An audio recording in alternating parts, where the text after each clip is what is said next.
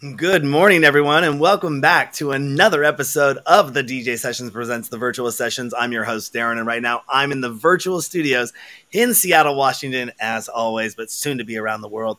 And my guest coming in from Toronto, Canada, Aleksandra. How you doing today? Hey, I am great. Thank you for having me here today. Absolutely. I was checking out one of your latest mixes on SoundCloud. I'm about 49 minutes and 1 second in. I got to say, it is setting my mood for the entire weekend. I'm such a huge fan of house music, deep house, tech house. And it's just like, okay, I think when I Perfect. finish my interviews, my work for the day, it's martini time. Yeah, TGIF. Exactly. Well, thank you so much for coming on the DJ sessions. It's a pleasure here. Getting into a little bit of background on you. You've been DJing for quite a while now, about 20 years, and Yeah, you started in high school on vinyl. You yeah, know, not. I mean, nowadays the barrier to entry of getting into DJing is a lot less complicated, and some of the things that I like to bring up and remember that that I don't think DJs know of nowadays is that a track gets released on Beatport. A million downloads could happen to that track. A million people could have that on a flash drive in their repertoire, in their library, ready to go like ammunition. But going back to those vinyl days, if there were only 10,000 copies of that album or 50,000, and that was it worldwide, that was your arsenal. What's the transition been like for you over the years going from a vinyl DJ to an electronic, I'd say an upgraded technological advancement in your DJ career? yeah. It's been an interesting journey, like you said. Vinyl. It was so unique, and you also really needed to know how to beat match. So I was on vinyl for many years, and then I made the transition to CDJ 1000s, which I had up until very, very recently. I still have one left just behind me over there, just because, you know what, I think it's good to just have a CD player, because I think that's my only CD player that I own, technically. Um, and I made the switch to Tractor, just for like my home studio here, in like November 2021, like just not too long ago. I was pretty resistant to the change. Plus, I was just I was just happy with my home studio, but I finally was like, all right, time to like get with the new age way of DJing. And with Tractor, I just find I can be creative in other ways. I always loved having more than two decks, like having a third deck for like loops or samples or vocals, acapellas. It was always fun mixing on the fly at clubs with three decks, because I didn't have three at my home studio ever. So I would just kind of wing it, and it always seemed to work out well. So now with Tractor, I'm kind of like using all the additional features and the different ways to be creative with the mixes. Yeah, when we first started the show, I had friends of mine. I had to borrow gear. I didn't have my own DJ gear. I was relying on the DJs that would come by the show. I had all the video gear, and that was my passion. But I was in 30 years of nightclubbing, I've never taken up a passion to actually DJ. Although I do own my own gear now for all my shows, and I could be learning, but I have so much other work going on that I'm like, don't have time for that. But no, we started on the show. It was one of our resident DJs who just came back on the series because we started about 13 years ago. Dark Mark, he was kind of getting out of the game, and he's like, I got to sell my DJ gear off. And he sold me, it was a 900 mixer, two CDJ 1000s, and a JBL monitor speaker for like $500. And I said, hey, just to Nice. know, because you gave me this really kick-ass deal to help start the shop, you will be a permanent resident DJ of the DJ sessions. And just, life is the way things go. He hooked me up. But guess what? I still have those CDJ 1000s under my bed in storage. Yeah, and you should keep them. And I think they still work. And, obviously seeing the progression of the 1000s, then the 900 series came out and it was kind of flash drive only, and then the 2000s came out and now the 3000s are out. We actually used the RX2 and the RR. It's just a nice compact, like all in one model. Bring your flash drive, drop it in, you're good to go. There's a number of outputs on the back, and the RX3 I think just came out as well. But the progression of technology moves really fast in DJ land. I mean, it'd be awesome to see a revival of vinyl coming back, but it's always the technical capabilities and is somebody bringing techniques that work? Are they tuned up? Are they ready to go? How many DJs nowadays have vinyl or know how to play vinyl? Because it is an art form. It is not something to be toyed with and just jump in. And I remember hanging out at my friend's house, and he had his whole vinyl collection, and all he'd ever want to do is like, Darren, I'm coming over, I'm spinning some vinyl tonight, and that was his thing that he wanted to do. And it wasn't about throwing a major party or having a bunch of people come over. It's just I just want to spin on vinyl and just play these records. So, but yeah, technology moves up, and you got to kind of adapt with the times. And now your setup is, instead of a coffin and a bunch of crates, a little controller you can take and plug it in. There you go. What has been your most fruitful life decision when it comes to being a DJ, and fruitful life decision as far as kind of advancing your career or making your career happen as a DJ? I think just accepting all the gigs that came my way. So,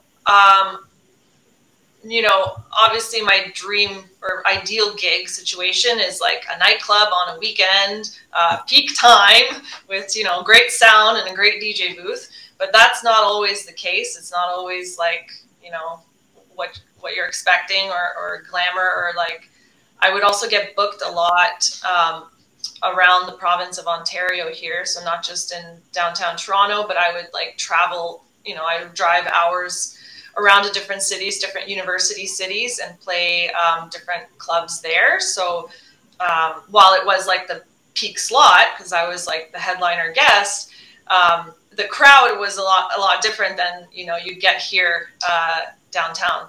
So I would kind of have to play maybe a little more commercial, maybe some like remixes of tracks people know or recognize, or vocals. I can't always just go like tech house bangers kind of thing.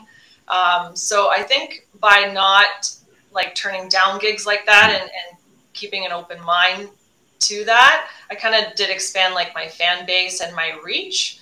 And that also allowed me to, I guess, book more shows when I was traveling a lot more. And were you kind of a one person operation and handled everything from booking to PR to, all that? Or were you ever working with somebody, or did you start working with somebody early on, and have a team, or do you have a team? You have a team now, but did you start with a team in the beginning?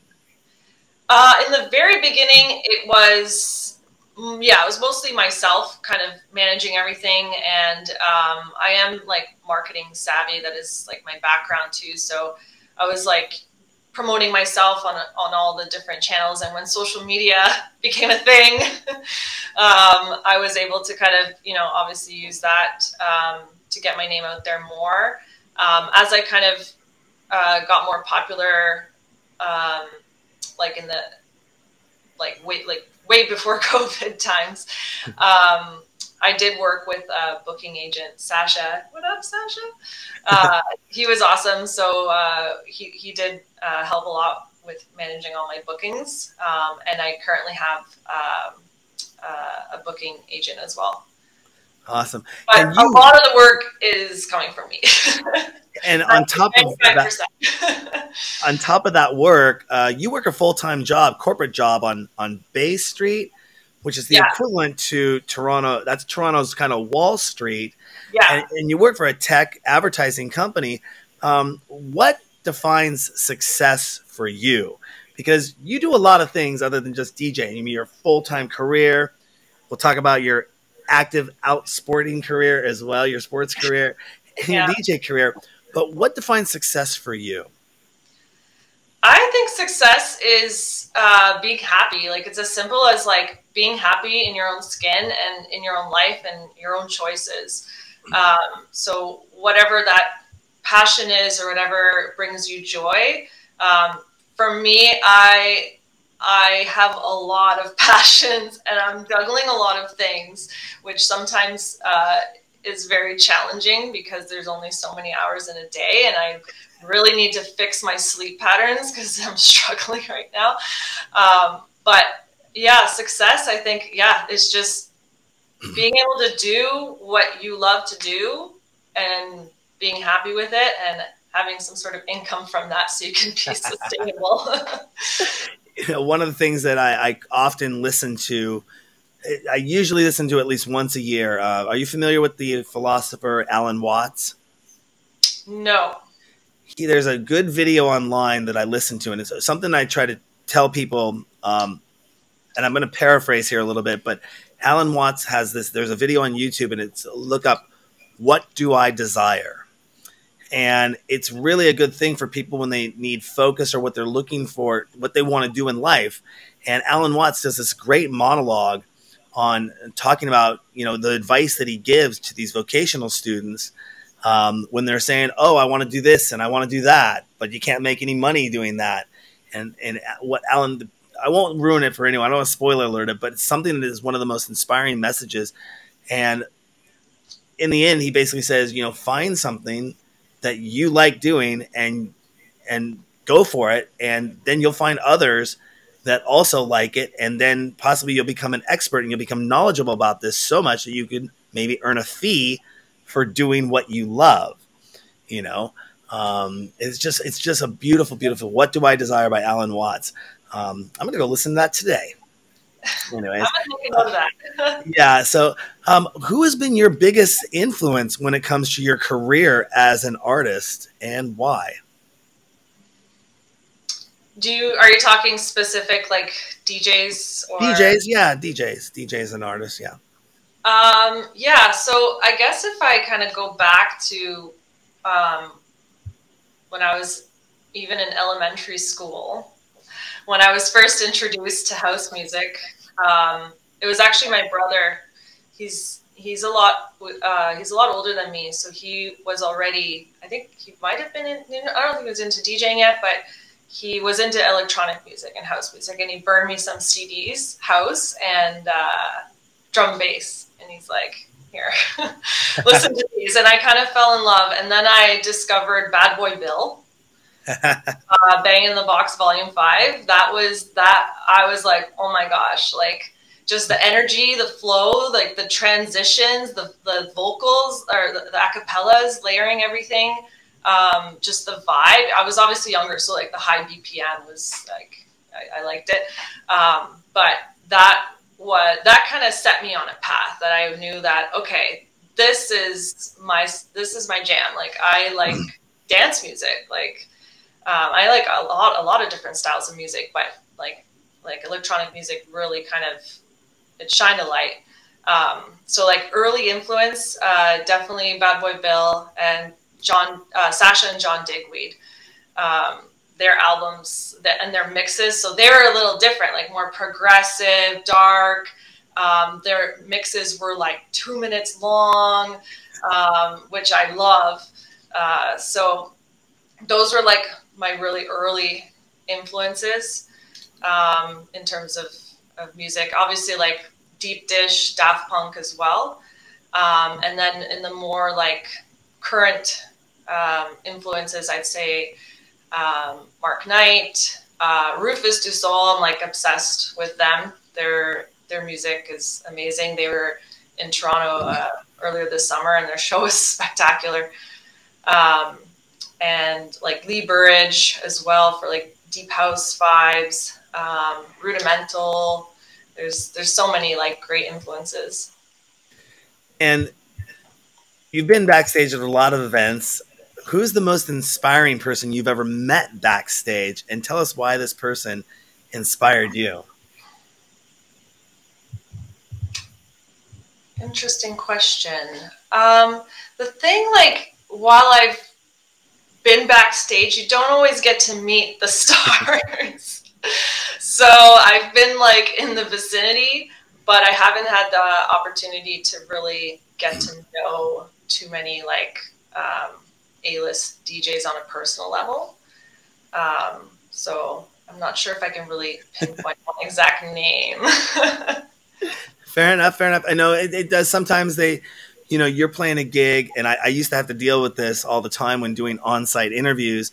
The artist comes in, and you get 5 to 7 minutes with them before they have to go on stage, and then if usually if they finish their set, they're going back to the hotel room. They're tired. They've been flying, traveling, so you don't want to do a set with them after their gig, and they also might have been partying a little bit, so they don't want to be on camera and like, whoa, slurring words or whatever. So, I can understand how, yeah, that may be hard to kind of meet people because there's a lot of chaos that goes on backstage that I don't think people in front of house actually see what's happening in back of house. Yeah. And they're about to perform, right? So they're busy. Like, and they're in a whole different mindset. When I'm on next, like for me, there's always a bit of nerves. There's always nerves. You're performing. You don't want to mess up. Like, even though most people probably won't even know. Well, it depends what club you go to. But it always turns out great. As soon as you get that first transition done, it's like smooth sailing. Do you still get nervous when you get on stage? Yeah, it's always just before. Oh. Like the day of, or like leading up to it, and then like I said, once you kind of get that first mix out of the way, or you mix out of the other DJ's track, and then you're just feeling the music, and the music kind of takes over.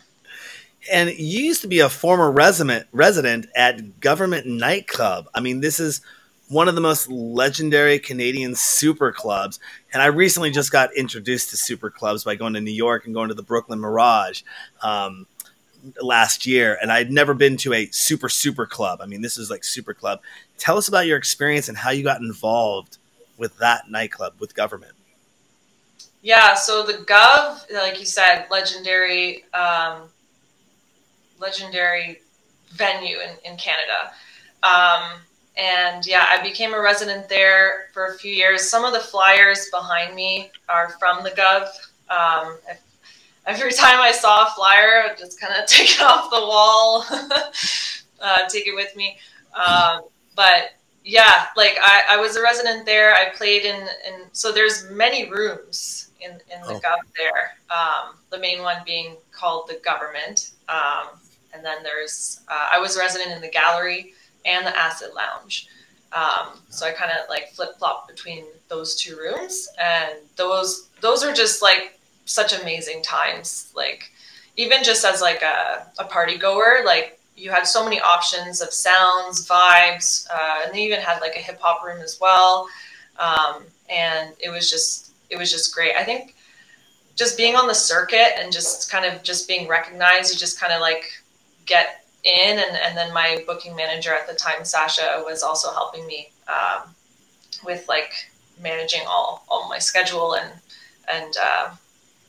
balancing the Gov related gigs and the other venues they had with also just the outside gigs that I would book, like the out of town ones. It sounds like a venue that was after my heart. I am a huge foodie, and my biggest thing that I like to do is go to an all-you-can-eat buffet. And so you get multiple rooms or multiple tastes of music or flavors, and which actually got me into the silent concert, silent disco business. Yeah. And I love that because we do silent disco events, and being able to have kind of a menu or a selection of music in one place and seeing everyone kind of get the groove and get into their own vibe is just really awesome. And we're one of the companies that has we started with 4-channel headsets. Now we have 7-channel headsets, and we've upgraded to doing what's called silent concerts, and we're looking at doing silent festivals with 2,000 or more headsets here rolling out in 2023. Yeah, with headliner acts and everything. So I just like the, you go to a nightclub, and granted you're there and the music's great, but you're stuck with that music.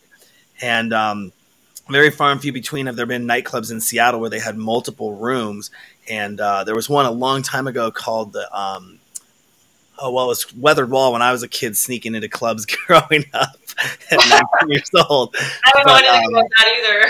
Later on, I think it was called I Spy later on, and it had 2 floors The main concert floor was kind of cool, but then they had like an acid jazz lounge upstairs with a bar, and that was like the cool. You go up there, and you just chill and have a drink and talk with your friends. If you want to go downstairs to the second floor or the third floor and party, that was where the jam was, and it really felt like it had this kind of New York underground vibe to it, which is just amazing. You don't get that much anymore. With the whole kind of commercial overtaking of electronic music, it's kind of like, okay, pack them in, light show, LED walls, let's go. But going to a super club like the Brooklyn Mirage, I will talk about this forever and ever and ever. But there's another nightclub I got to go to. I was planning to go to New York this September and had to push it off. Lots of stuff coming up because we're going to ADE this year, which is going to go probably for my mind. But yeah, I mean, that's what an experience to be part of something like that, and be there in that part of history. When you would go on stage back then or now, do you become a different person when you get on stage than you are off stage? Maybe a little bit. I think once I kind of get in the groove and the music kind of takes over, I think I might come out of my shell a little bit more. But I also am very like focused at the same time. Like I take my craft very seriously, and I'm probably the most critical on myself. Like I want to make sure my mixes are like perfect and smooth, so I try to kind of get out of my shell a little bit, but I'm still like super focused and like know everything that's going on. Yeah, and if you could change one thing that bothers you about the electronic music scene, what would that be, and how would you go about it? Oh my gosh. Hmm. I mean, I think with most scenes or most businesses, there's a level of politics involved. Um, sometimes it's more about who you know versus what you know. So I think if I could impact that somehow, that would be great. But I feel like that's just a part of life. And as much as like you'd want that to kind of maybe be more fair or more representative, I think it's just something that will always be there. But that would be something cool that I would like to, if you could change something, I think that's what I would say. Yeah, definitely. What I've seen in the last 30 years of night clubbing or going out in the scene is definitely the nepotism or the what's called the good old boys club. And, and one of the things here at the DJ sessions, when I started the show, in the first couple months, I wanted to focus on local DJs. That was the original premise of the show, and give the local DJs. Well, there's also not only the politics; you have the rival crews that you're Yeah, throwing a show and you're throwing a show, and there's the like here you can't play there. I've been in that situation too, where I had to turn down a main room gig at a major nightclub because of yeah, conflict of interest, even though I yeah, wasn't working that night. yeah, exactly, and So not only the conflict of interest, part but of the territory.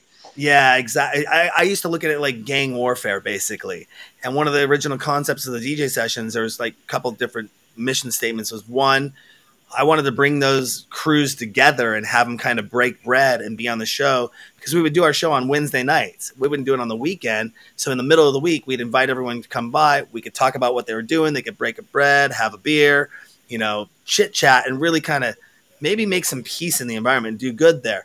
The number two thing that we would do is it would always remain what I call an open table policy, which means if you wanted to come play on the show, you had a passion for playing music, you were halfway decent and knew what you were doing, and you wanted to have fun, come by and book the show. We've maintained that open table policy since this day. There are no politics with the DJ sessions, because we want to make sure everybody's getting a chance to get out of the bedroom and play.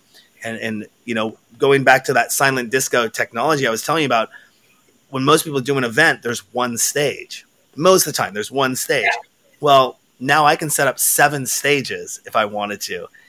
And in 4 hours, I could have 14 DJs come and play 2-hour sets, and I could stream that all live, and I could record it all and then upload it and put it online.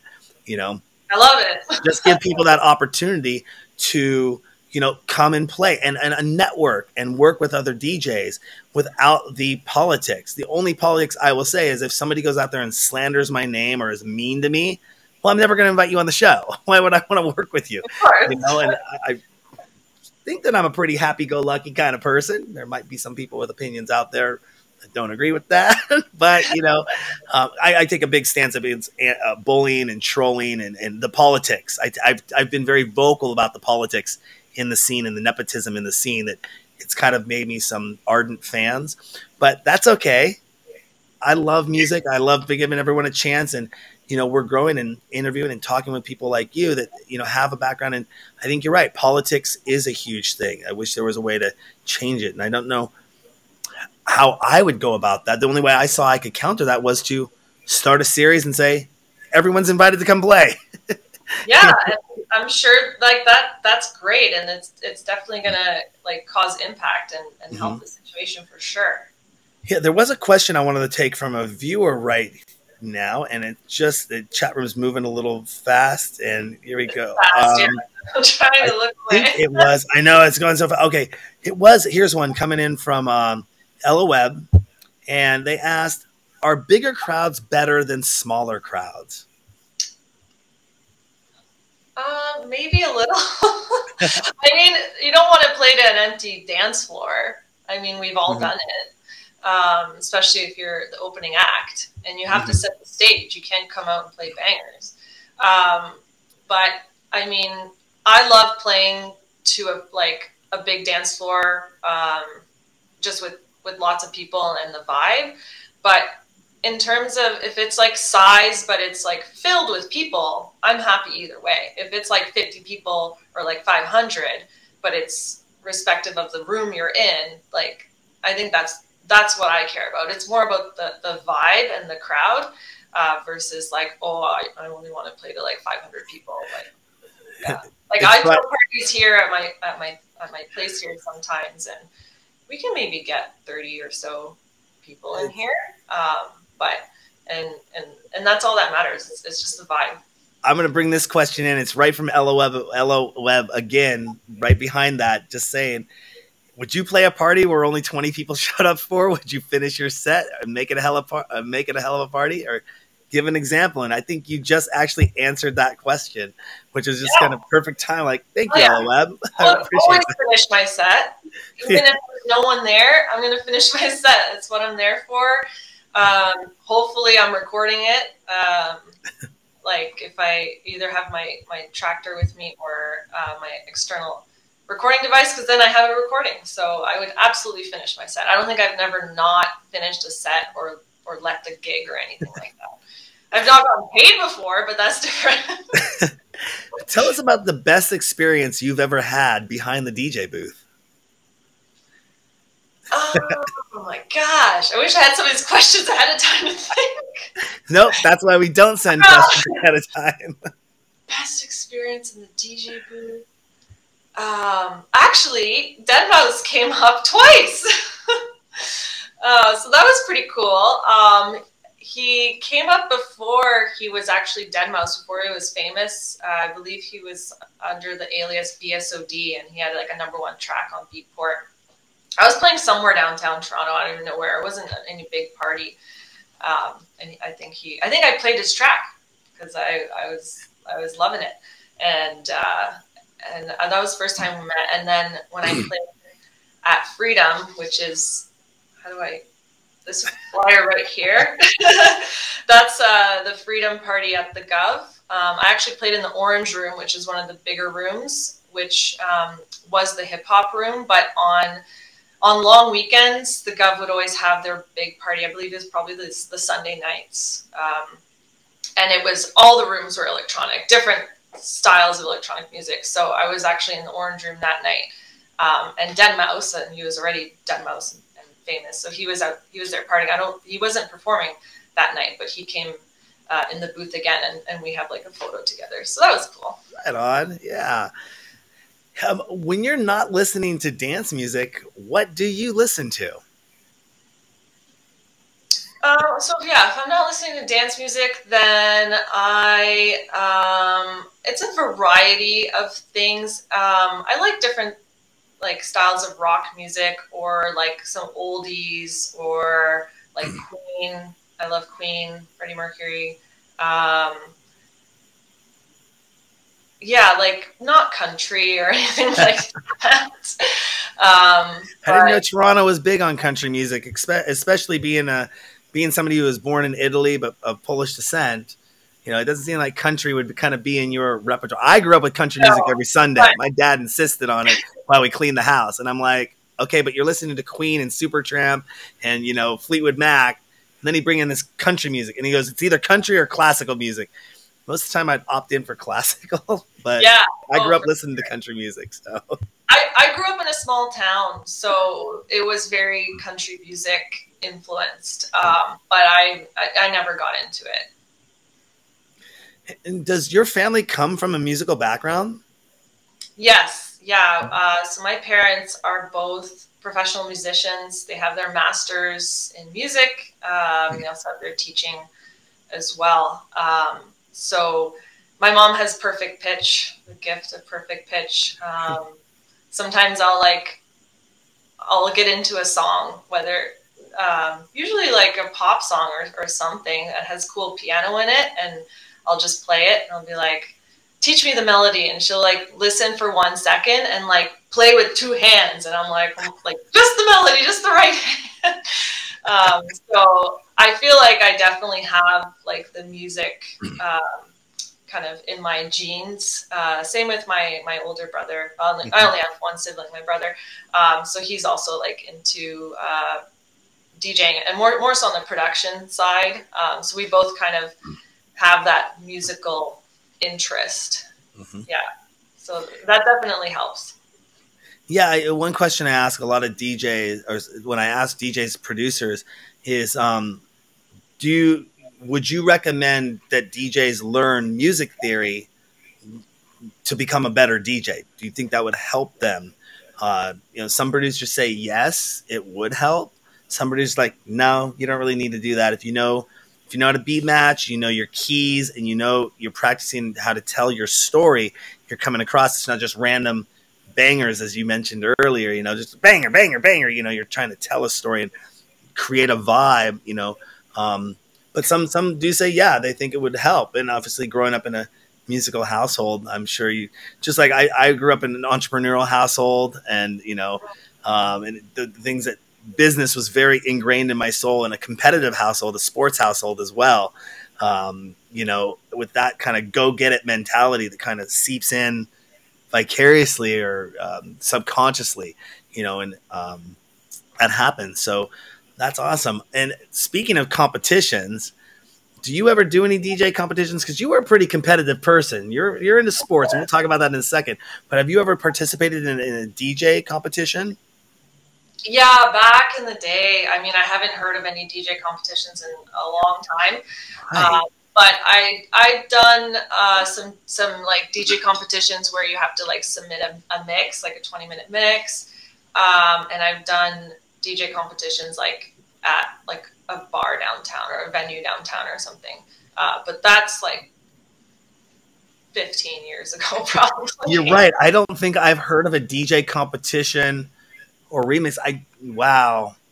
Because usually that was to get exposure. I would see it would be kind of an exposure thing. You win the competition. Yay, I won this accolade. But now with so much access to online distribution, I think a lot of people be like, I'll just create my own channel. I'll create my own YouTube. I'll create my own SoundCloud, and I'll push that out to the world. And maybe it's another level of competition, I guess, is another, what I said happened in 2020. I called it for anyone on going online was the look at me year, because every other post you saw on social media was look at me, look at me, look at me, look at me, because I'm streaming, I'm streaming, I'm streaming, I'm streaming, and Yeah. everybody in the world was streaming. And after doing this show for 10 years and being in internet distribution, podcasting, and then broadcast before that, I kind of sat back and went, okay, we're going to take a break for a second, and we're going to get some stuff in order while everyone's playing the look at me game. We're going to kick back and like formulate, get our company and get our ducks in a row and get everything ready to go for 2021 and beyond. and we didn't actually start streaming again, I think, till later in the year on 2020. But even then, it kind of extended a lot longer, and people were still doing that. But then as things started to open back up, people started going back to doing in-person events, and we saw what I had predicted in 2020, that there was a rise, like 60 to 80% content creation of everyone jumping online. Well, that's going to start trickling off once things start opening back up, and my prediction was pretty spot on. But those that are still doing it strong are having it, and they're doing really successful in it. That being said, moving over to sports, you're competitive in sports, and you recently competed in the Vancouver Open volleyball tournament, but you were also DJing the event at the same time. Yeah. I did a lot better on the DJing side. How did that work out? Was it like in between sets, in between matches, you like, let me jump over on the decks, or was it like, okay, I finished, or I played and then you went on? Tell us how that all worked out. Yeah. So that was actually super cool. I'm such a delayed poster on my socials. I still have to like post pictures and videos from that. But no, so the Vancouver Open is an open level tournament, which means there's like professionals, people who do this for a living that play. People like me who don't do it for a living but are competitive players. There's a qualifier round, so you like pay and you can get in and you play. So we didn't make it out of the qualifier, which is okay. I mean, that's expected. Even if we did, we'd probably get like booted out in the elimination round, because the female winner is like a former Team Canada Olympian that won the whole event. No setting the bar high there, Yeah, like, So or setting the net. My volleyball partner and our friends are like, there's 4 of us that went. We were going to go just to watch and cheer on our friends who are the pros who are competing. And then we're like, well, we're traveling all this way. We're already here. Let's just play. Like, let's play some high level ball with people we've never played against. So it was such a cool experience. So in terms of the DJing part, so I only played on one day, and then I was DJing on the Saturday and the Sunday on center court. So there was another DJ there as well, and we kind of took turns. I think I did most of like the female, like the women's matches, because they would kind of flip back and forth. So like I'd play a set and then we would switch and he would play. And it was cool because it was like it was like a whole DJ set. Whereas if you're watching like the pros, professional, like 2-on-2 volleyball, they'll play just clips of tracks when the whistle blows, like when it's a live game, there's no music. Which is great too, and it works as well. But how they did it at the Vancouver Open, it's like they just wanted the continuous music, and it's kind of like a fun party vibe. Like it was so much fun. Like it was just so cool combining 2 of my passions at the same time. Like I was just so happy. I was like, it was just mind blowing, and not only like that, it's like, it's in Vancouver, there's mountains in the background. Like one of my other major passions is snowboarding. So I'm just like, this is kind of almost freaking I know it's summer, but there's some snow at the top. And I'm like, this is just so cool. Yeah. Well, I wanted to jump back a little bit. You're right. Vancouver is a very beautiful city. I assume you're speaking of Vancouver, BC, right? There's not another one? Yeah. I had somebody the other day say, oh yeah, I've been to Seattle over on the East Coast. And I'm like, I don't think there's a Seattle on the East Coast. But no, Vancouver and Whistler, Blackcomb is phenomenal up there in the summertime. If you ever get a chance to make it out there and stay, it's not just the ski resort. It's like so much stuff to do up there. We used to go up there as I've only been in the winter there. Yeah, it's awesome there. But something you mentioned right at the beginning is that you drove all the way out there, flew. I'm sorry, yeah, flew. What am I thinking? Toronto. Vancouver. We just drove down from Seattle to Tucson, to Tempe, Phoenix, Arizona. That was like 22 hours in our mobile studio, and I will never do that ever again. And I've driven cross country when we got our mobile studio from Jacksonville, Florida to Seattle, Washington, taking the south route and going up. So never do that ever again. But you went to the tournament not expecting to compete. And I think one of the coolest things is that you said, you know what, we're going to do it anyways. We're here. Why not? And something that rings back in my head is that if you only play people that are below your level, you'll never advance. Totally. So putting yourself out there and just saying, you know what, we're going out there. If we lose, we lose. But at least we're challenging ourselves. And so I want to commend you on taking that on. And, because some people would be fear like, I'm going to get my ass kicked. I'm not going to play. Yeah. And then they might later on say, you know what, it would have been really cool if we would have entered in the tournament just to get our asses kicked. Yeah. So we didn't get our asses kicked, at least. We were competitive. You were competitive, yeah. I mean, but won a match, so. Yeah, but I mean, it reminds me of like, looking at the old days when I would be a little nervous to get on the dance floor. And then once I got on the dance floor, you couldn't get me off the dance floor for 3 to 4 hours, and it kind of led to a confidence boost for me of almost stage performance. Of you could think of my early days as I didn't start being on camera until later in my life, but being on stage and I would make it a point to get up on the stage and be in front of everyone, in front of 50, 100, 500, 5,000 people dancing. It really was like a confidence booster. But if I had never taken that chance and just, I'm going to stand on the wall and drink my soda pop or drink my beer or whatever, and kick it, it's the confidence booster going up and taking a challenge. And I just wanted to commend that, say that's awesome. A couple more questions here before we let you get going, though. What are your thoughts on the DJ Mag Top 100? I've never really analyzed it before. I mean, it's been around forever, like since I think I started. I haven't really paid attention to it, to be honest, for many years. But back in the day when I started, I would definitely pay attention and notice where my favorite artists were going up or down. But I mean, it's for like the international superstars. So I guess it could be a good way too of discovering other international names you haven't heard of. Mm-hmm. But I haven't really I don't really pay much attention to it anymore. Maybe I should. With so many things, I mean, obviously it was a magazine kind of ahead of time, been out there for a long time.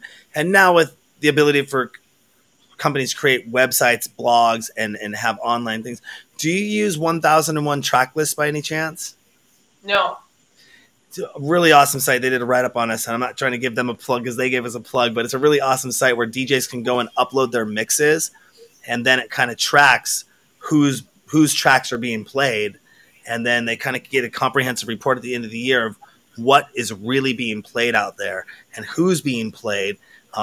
It's a really cool website, 1001 Tracklist, a great resource tool too to see what's hot out there as well. But yeah, I mean the DJ Mag Top 100. Some people say it's like a popularity list, or it's like, like it was always the trance guys. I remember that were always at the top because trance just had a bigger following, and they still do. Yeah. It's tech house. I think it was tech house and trance are the top 3 right now. But I was talking with Andy Caldwell yesterday, and I don't know if you know Andy, but he was saying, is breakbeats making a comeback? And will it become that wave? And like all of a sudden you're going to start hearing a lot of breakbeats out in the club. And like, I don't know, not in our market, but I don't know. I find with like music can maybe be like fashion too. Like, things kind of come back. Maybe it could be a fad or a short-term thing, or maybe it'll like rebrand itself, like have a new twist on it. But because breaks always did mix well with house, but I definitely stayed more on the house side. And speaking of mixes, you're going to be sending us an exclusive mix from a private penthouse party on Canada Day. Tell us about your involvement with that event. Yeah, so it's a really cool party at a penthouse suite. So the whole rooftop is the rooftop of the building. It oversees the skyline and the CN Tower. And I knew I was coming on the show, So, and I did want to participate with the mix and the video as well. So I made sure that I brought my GoPro. I recorded like the video recording of the set. I also recorded like the MP3 of the set. It's just under 2 hours. And it was just such a great time, like great people, like overseeing the skyline. And it was a bit iffy. We wanted to start at sunset, but we had to delay because of weather. There was some rain, and even during the set, some rain actually starts to fall, and I'm like, oh my god, my equipment. We pulled down this like covering thing. It didn't rain too hard, but they were like huge drops only for a short time, but it didn't like kill the vibe of the party or anything. People kept, there was some coverage that people could kind of take shelter. Yeah, it was just such a cool time. And also just with the whole like pandemic and just kind of people getting together at parties again and just having a good time. It was fun. I was just super excited to record the set, and I was like, oh my god, I better not mess up anything. And I'm very happy with the recording, and I can't wait to release it. I keep listening to it like when I train at beach volleyball or playing. I'll bring like my speaker hanging on the post there, and like I just because it's such a long mix, and like it's there's a bunch of Rufus Du Sol tracks in there, so all my friends we're really big fans. So yeah, so it's really fun. I can't wait to hear it or watch it, actually. And, you know, you talking about that just got me to reminisce when we first started doing our rooftop sessions parties back in 2017. And we would do this at some really prominent, notable buildings in Seattle with beautiful views and come up. And I think, you know, we do them once a month on Wednesdays and just invite. And they just started picking up and getting steam in 2017, 2018, into 2019. I think it was one of my the word funner doesn't exist, but I'm going to say one of my more funner events. Not my funnest event, funner events, but now you know, we will look to start those parties back up. I think the rooftop parties from a 6 to 10 p.m. vibe midweek during the summer is just that kind of cool, nice break that you need. It's not a nightclub vibe. It's a rooftop vibe. We can usually barbecue a little bit, you know, bring food by. Everyone's there. It's relaxed. It's kind of like after hour happy hour, and then they can still go out on a Wednesday if they wanted to go out. But I loved being up, just high up and looking out over the city and just being there. And everyone just always had a great time. And we'd stream live from there and have a great group of DJs, locals that would come and play those. So I can't wait to hear that set and then watch that set. Watch that set. I got to remember, watch that set. Well, you know, we're going to wrap things up here right now. Is there anything else you want to let our DJ Sessions fans know about before we let you go? Yeah, I mean, if you want to download any of my mixes, you can go to my website, djalexandra.com. And I'm going to be posting up a lot more mixes in the coming weeks. And yeah, reach out to me on social media. Follow me on Instagram. Yeah, I'd love to hear from you. And there's so many questions. Guys, I wish I could like answer them all, but hey, you can always tell me. The theme is that we like to them have to come in and bombard. And they're asking from a certain specific question list that we've given them that they've kind of been vetted. So we make sure that we're not getting crazy questions in there. We have a mod that kind of moderates everything. But yeah, there's tons of questions that go in there, but they're all coming from the DJ Sessions in a sense of things. So yeah, we'll have to get you back on the show and get some of these questions answered. Yeah, I definitely will follow up with you. Awesome. Well, Aleksandra, thank you so much for coming on the DJ Sessions today. It was a pleasure having you. Thank you so much. It's been an honor to chat with you. Thank you. You're welcome.